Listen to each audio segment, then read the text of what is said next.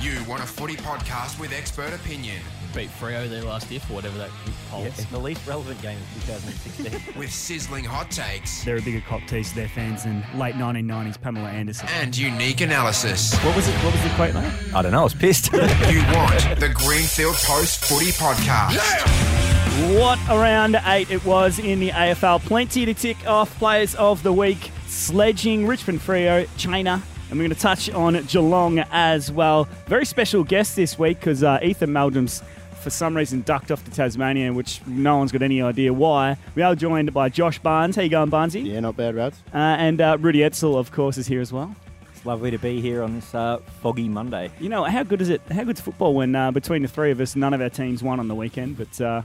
Yeah, only because Eth isn't here. Well, that's right. At least Barnesy goes to the Cats as well. So. Yeah. So at least we cracked in. You guys lost to us in a dismal sort of display. But we're going to touch on that soon. We'll get to that later. We'll get to that. As always, we're going to kick off the week with Players of the Week. And Barnesy, you are fresh in here, so we'll give you the new ball. Who was your Player of the Week? Anthony McDonald, Chipping-Wooding, the man with 10 syllables. Tipper. I was lucky enough to be in the press box, and I've never seen a press box love a player like they did on Saturday night. Everything he touches is just marvellous. He only had 4 tackles on the weekend, but he's tackled an amazing ratio. He's absolutely through the roof, the master. Yeah, he's so exciting. Everyone loves Tipper. Who did he run down? Selwood in the last quarter. Who didn't he run down? Selwood, yeah. I'm pretty sure. Well, he only I had feel the like 4 he ran down tackles, but all of them at one point. The crowd is into him more than any other player I reckon I've seen. Just him in the background. Yeah, he's a well-liked player. It's nice. It's nice when that happens, especially with Essendon. How little empathy anyone's had for their players for the last 5 or 6 years. So it's actually really, really pleasant to see fans of other teams get around an Essendon player. Is there anything more morale lifting than a chase down tackle like Tipper does? He did to Hoskin on Anzac Day in the last quarter and just sucked any sort of momentum Collingwood had. Yeah, especially when the fans can see it coming and it gets louder and louder, and the player, they're going in slow motion, they're not going to get it on the boot in time. It just gets the fans and the momentum up more than anything else. I'd say after a big pack mark, the chase down tackle's the best thing about footy. What's Sauer doing? I mean, he can't beat a lot of people in a leg race. He's not going to beat Tipper. Well, he was probably looking for a forward who doesn't exist up the field, so weren't many options. Rudy, who was your Player of the Week, mate? For me, had to be Ethan's not here, so I'll fill in for him. It had to be the Hamburglar, Clayton Oliver. He had a sensational game. I've just got it here. He had 30 touches, but 15 of them were contested. He had 10 tackles, and he kicked surely goal of the year, where he's had about 70 million efforts down in Eddie's pocket there, and then bananaed it. Might be the only goal he kicks all year. Worth it. Yeah. But just quietly, he's 19 and he averages nearly 15 contested touches a game. He's a freak. The kid is hard as nails. He's an absolute freak, man. And he had a great pre-season. Not often you see like a young bloke, you said 19, have a good pre-season, then go on to have another good season in the actual season proper. And he has. Yeah, no, he's awesome. And if anyone remembers the shape he was in his junior days, there's a famous photo of him getting around. We'll probably post it on our socials at some point. But Jobe Watson's about. He had some good condition on him. Remember Jobe Watson was a full forward and fat in his junior days. Cameron Ling as well. Yeah, Lingy. Couldn't leave the goal square. Yeah. But Clayton Oliver and Jack Viney are probably the 2 best inside midfield combination in the league at the moment. They're on fire. Oh, absolutely. They've got a serious inside on-ball brigade, Melbourne. The only thing they really lack is probably a classy user outside. Because Tyson's inside as well.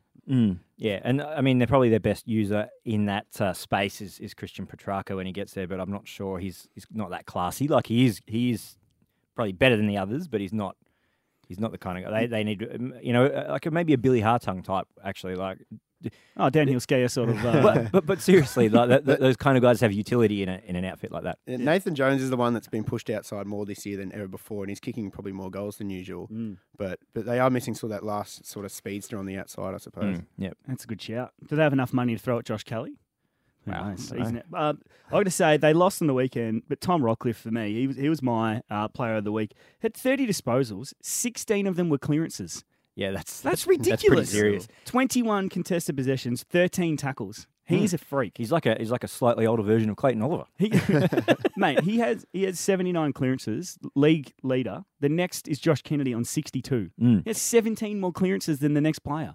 And also a dislocated shoulder. So. And also a dislocated shoulder. He's third in tackles behind Sloane and Libba too. He had a great game. Yeah. He's a serious player though. Tom Rockcliffe, he's a Will he he's an be there absolute next jet. year, though? Because he's out No, of... I wouldn't have thought so. No. It seems to be pretty much taken as read that he's gone. It's interesting how much currency he would have outside as well, because he's not a player that you'd be throwing $1 million at, but he's, as we said, he's as good an inside player as there is in the competition. Well, I reckon Adelaide... If you go by I those reckon stats, Adelaide he is should the throw- best. Yeah, I reckon Adelaide should throw some coin at him because they clearly will. Sloane I needs imagine help, we'll doesn't talk about them in a bit, but Yeah. they clearly need another midfielder. We probably have to mention Jack Billings as well. He was Triple M's player of the round. 5 goals, 30 possessions, kicked 4 of them in the first half. He's the reason why St Kilda won that game. Yeah, no, he is a jet sometimes. Yes, yeah, exactly. He's a massive tease.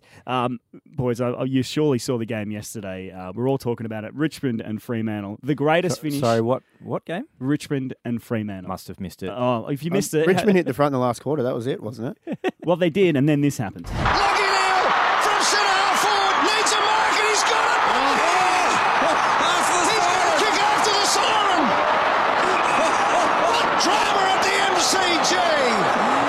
How big a kick is this for the former skipper? David Mundy.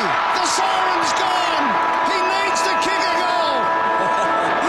That's sick in the guts feeling at the moment. They haven't scored a goal since the 19.5-minute mark of the third term. It does not matter. After 120 minutes of bone-crushing football, it comes down to one kick.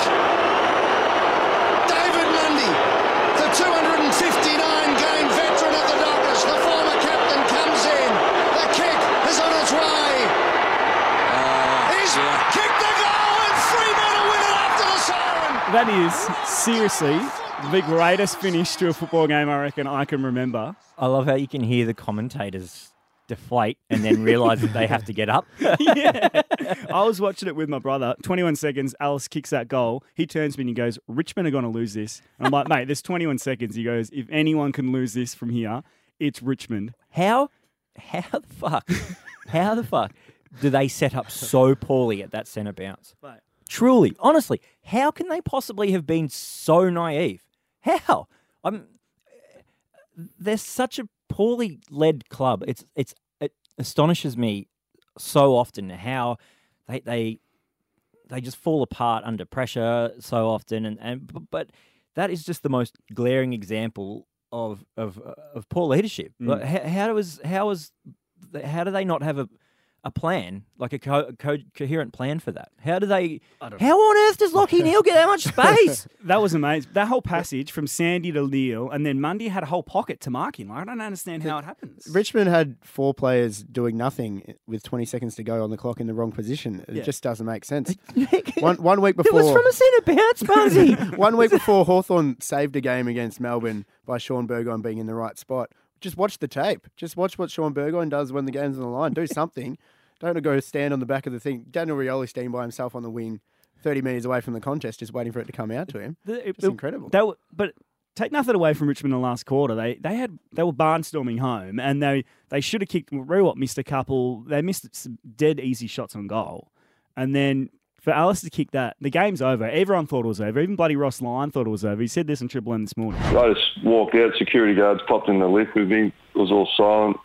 Get out the lift down the bottom. There's a TV in the bowels of the MCG right opposite the lift. And I heard a roar and I went, oh, they kicked another one, the Tigers. I look up, Mundy's got the ball in his hand. It was a narrow pan. I thought, how far out is he? And then they went to an open pan. I could see he's 30 metres out slight angle. I thought, we're every chance there. So, it was quite ironic. laugh it up. Bales by other players never to. That's being modest, saying there every chance here. He must have gone, what? This is in the book. Yeah. I liked his comments on Fox Footy when he said, I was the bloody Union Club in Fitzroy, 2 pots deep when he left. You could just sense when Alice kicked that goal, the Facebook app would have been opened up by about 30,000 Richmond fans ready to just been like, come on Tigers, Tiger train, Tiggy train, and then flatline. Absolutely flatline 20 seconds later. We know he has a bad record in close grand finals, Rossi. He may as well just walked out of the box at 3/4 time a couple of years back. Might have worked out a little bit better for him. The other big talking point besides Richmond's capitulation is the sledging between Carlton and St Kilda. We had a brief chat on this, Rudy, and we both got opposing views because you didn't think it was a good look from Murph to have a go at an injured player. Yeah. Well, what was your view? I love it. It's been years, I reckon, Barnesy and Rudy, since Carlton have had a bit of cun about him. Yeah. And particularly Mark Murphy's, he isn't in and under player, but he can be a bit soft sometimes. And I love that aggression because Carlton don't show that. That's fair enough. And I love to see aggression as well. But, it's not a good look when you go and scream in the face of a bloke lying on the deck holding his pills. He's just been kneed in the nuts. And then Murphy goes missing and the Saints win the game. It's a bit of aggression, but back it up, mate. If you're going to do that, start an all-in brawl, all that, that's fine. Have a say on the rest of the game. Don't just go missing and disappear. And then St Kilda just waltzed home, really. So you're saying back up your actions? Back up, yeah, exactly. You've got to, if you're going to draw a line in the sand to steal a line from Durham back in the day, back it up properly. Otherwise, you just look like an idiot. Barnesy? Yep, exactly agreeing with Rudy on that one, which is a bit boring for the listeners.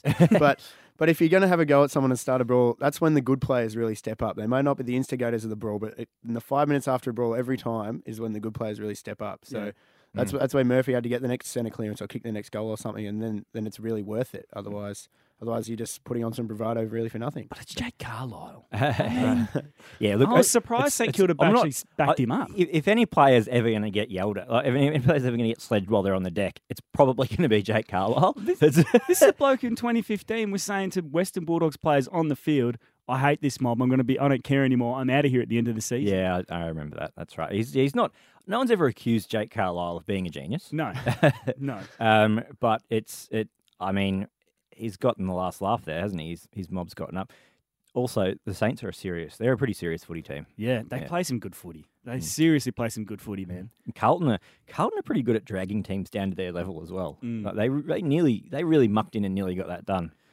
Yeah, Carlton over the last few weeks have proven they're a side that aren't going to beat themselves anymore. You're going to have to beat them at the moment. So St Kilda probably switched off for half an hour around the three-quarter time break, and they found themselves losing in that match and were up against it a little bit. So Carlton are going to make you earn it so far this year. I can't wait to see how much they beat Geelong by, Bunsey. Just quickly, good game for Levi Casbolt coming up. Wow! Before we move on from the sledging, there's a part in the game for it still, isn't there? I was playing Vaffa footy in the weekend, and someone from Williamstown said it looked like Katie Langwood was having a shot at goal. Oh, that's a sensation. And I missed it. I rated it because I was pretty much pissing myself laughing coming in to kick for goal. So sledging's got to be in footy. I don't really like. You'll always get this kind of hand wringing after a high profile incident like this, like when Heath Shaw got caught on the thing, and when there's nothing in that either. Well, I mean, it came a week after he'd been told to pull his head in, I think. Yeah.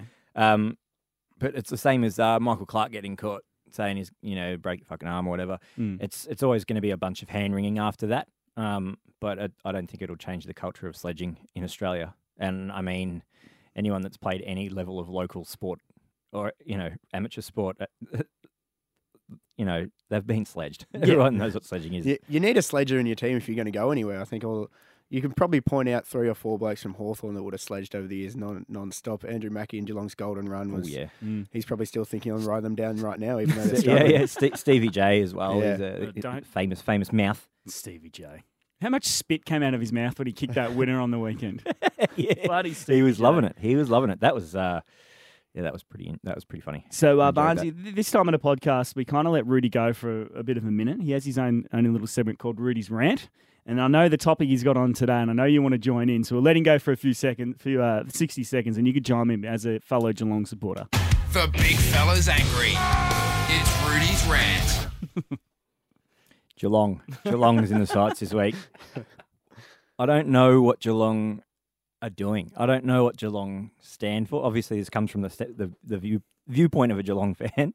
I don't know what they stand for at the moment. I don't know what the aim is. Like, they really think they can win the flag this year with the team they've got? Why have they decided to stop defending the corridor? Why is the back line a bunch of blokes who are pension age? What are they doing? Well, Andrew Mackie the other day, after he gave up that goal where he fumbled it, he should have left the stadium and retired immediately. He should have left the stadium and driven back to Adelaide, where he's from. He's like, you can't go to your house in Geelong and pick up your stuff. You just have to go home. Like, awful.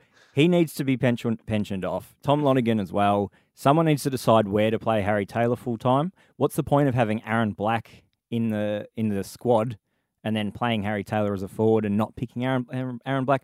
I don't understand. I don't know where they're going. This is going to be a really frustrating season for Geelong fans, and I'm writing us off already.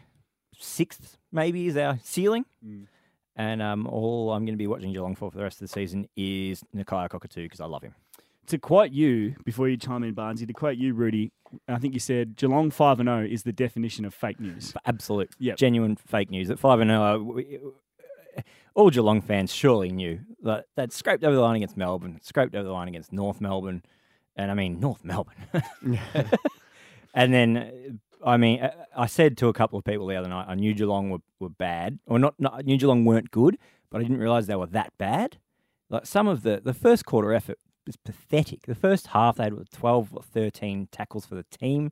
Yeah, 14 tackles for the entire team. Yeah. And like 0 tackles recorded by, Joel Selwood, Patrick Dangerfield. Like that, come on. You know, the least you can show is some effort. We were just like chasing shadows. It looked like it looked like Geelong had come from a like the Geelong League. It looked like a bunch of they looked like they'd been come from like the Bell Geelong Park League Footy won before the game, so they probably should have played instead of them. Jason Davenport was pretty nice. It was slotted him in the old Port Adelaide superstar Jason Davenport. Yeah. You had 5 blokes who didn't record a tackle. 4 of them were defenders.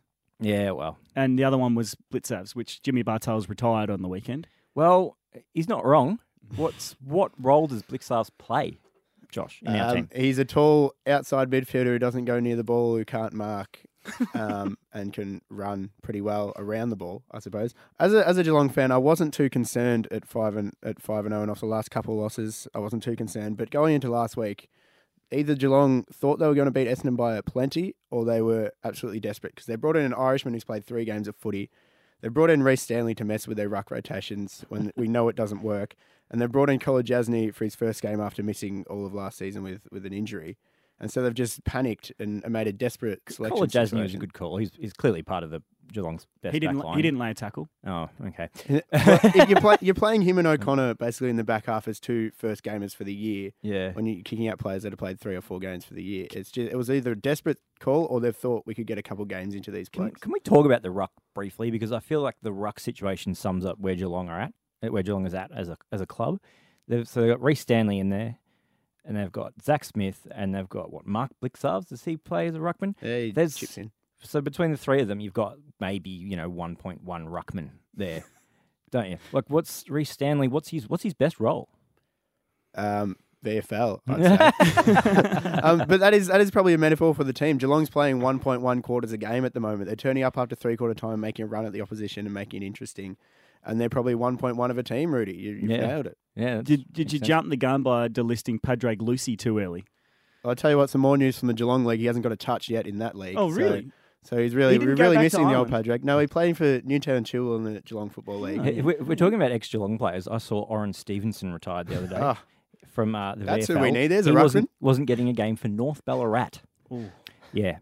Ouch. Can we talk about something else? I wanted to talk about Adelaide and Melbourne. Well, let's talk about the decision you brought up pre-podcast to sign Mark Blake and get rid of Shane Mumford. But I will say we're turning into a Geelong podcast here, but I was filthy on that at the time. It truly did set off a chain reaction after that because then they brought in McIntosh, Oren Stevenson. They tried Padraig Lucy desperately, and they brought in Blitzavs, who they thought could play ruck. They've recruited Stanley and Smith, who weren't Geelong drafted. So they've been missing in that situation ever since Olsen retired. Well, you were priced out as well. Like as loyal as Mummy might have been to Geelong because he was mates with Gary Ablett, which is why he was training with you guys to begin with. I bumped into him at the Berwick Hotel, which is a fantastic pub in the southeast suburbs of Melbourne where plenty of punch-ons happen. And I said, Mummy, why did you go to Sydney? And he just looked at me and rubbed his fingers together in that money symbol. The finger thing means the taxes. Yeah. And I'm like, you know what? I respect that. Well, I mean, it's a mark of how far footy's come. At the time, Sydney came over the top with an offer of $1.2 million over 3 years, so $400,000 a year. You think about that now, and it's almost the average wage for a footy player. Yeah. But back then, it was like, Geelong can't match that. He's got to go. Well, he was on a rookie wage at Geelong. Yeah, he was. Yeah, we brought him down from Bunyip. Where he's on 20 snags. He's on $18,000 a year, and then gets 400 at Sydney. Of course, you go. So, all right, you want to talk about Adelaide, Melbourne? It's not on the rundown sheet, but I'm tipping you got something in the gun here for us, then, mate. I just think if you're going to talk about Geelong being reliant on too few, I think it's Adelaide really struggle when Rory Sloane is down, and I think they actually have a thinner midfield even than Geelong do. Well, I mean that's for certain. I mean, Brad Crouch and Matt Crouch are their second and third best midfielders. Yeah, but that's what I'm saying. Is like so they look quite flawed on the weekend, and Melbourne really picked them apart pretty comfortably at home. I'll be interested to see if, like Geelong after the Collingwood game, if teams have watched the North and the Melbourne game and gone, we can really pick Adelaide apart here, because they famously conceded 10 straight to North, and then they conceded 9 in a row the other day to Melbourne as well. I'm interested, they really struggle to arrest negative momentum, Well, I suppose you'd it was say. it was a real blight on their midfield that they conceded that 9 in a row. When they had Sauce Jacobs winning about 1,000 hitouts over Cam Peterson, towering over him. He had 74 hitouts. Yeah. So Peterson's 22. How many stoppages are in that game? Yeah. He just couldn't find a teammate. How could they not set up a way to get a clean clearance, get Sloane on the ball, get in Bernie Vince's way or something? When Melbourne have kicked 8 in a row, do something to get in the way and try a different setup. But they let Cam Peterson probably beat Jacobs in the ruck over the day. It just doesn't make sense. It's an interesting You one. can have the best forward line in the game, but Well, if, they do. If your midfield's not on top and you're not getting delivery, then you're not going to win games. I mean, looking at the stats here, they've got Matt Crouch and Brad Crouch, and then after that, they've got Richard Douglas and Rory Atkins. They're talking about bringing Scott Thompson back from the grave next week as well. Yeah. David He's been McCann. playing with Jason Davenport. I read an interesting stat that Rory Sloane, in the 11 games he's been tagged, it averages 14 disposals, and he averages 26 when he's not being tagged. Well, maybe that's the way to beat Adelaide, is that someone just go and stand on Rory Sloane. Well, they got Brisbane, and Brisbane notoriously play teams into form like they have Hawthorn and Sydney over the last 2 weeks. So they might send Clay Beams to him, because that's about the only use Clay Beams would be to the side as a tagger, because Mitch Robinson's out with a broken foot. Yeah. So, but it's an interesting game. Interesting game to see if they tag Sloane. Is it though? No, it's not. Yeah. You're right. I think it's going to be one of those forward line kicks about 1,000 goals for Adelaide, and we remember how good they were. Weird take. Now, there's been a few weird takes, boys. I thought we haven't spoken about the China game. I thought the AFL claiming it's going to be a sellout with just over 10,000 in a stadium of 25,000. So any of the footage, it looked pretty empty. Yeah, but it's a sellout if you sell out all your tickets. Well, it doesn't matter how many seats there are. Yeah, exactly. I just like they played it at front of a castle. for They some did. reason It or looked like another. a castle. I don't know if you heard the national anthem, but I've got a bit of audio from it.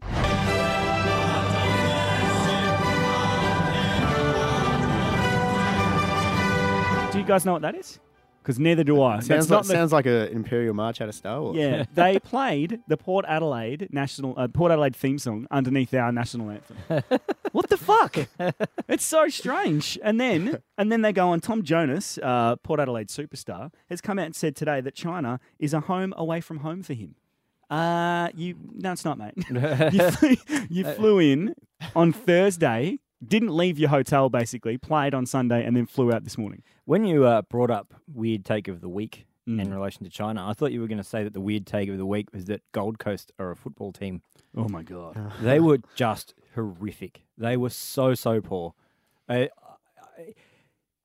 mean, Rocket set it up as well. He set it up in the weeks before. He basically preempted some excuses for them, and then they just didn't bother to turn up at all. It was just an awful game of football to watch. It was basically a training drill for Port for the entire second half. There was no pressure on them.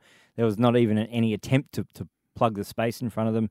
It was this is awful to watch, and I think the AFL would definitely be furious with Rocket already for what he was saying, but I think that pretty much that'd be the nail in the coffin for his coaching career at Gold Coast. I can't. You put up a display like that on a stage like the first ever China game.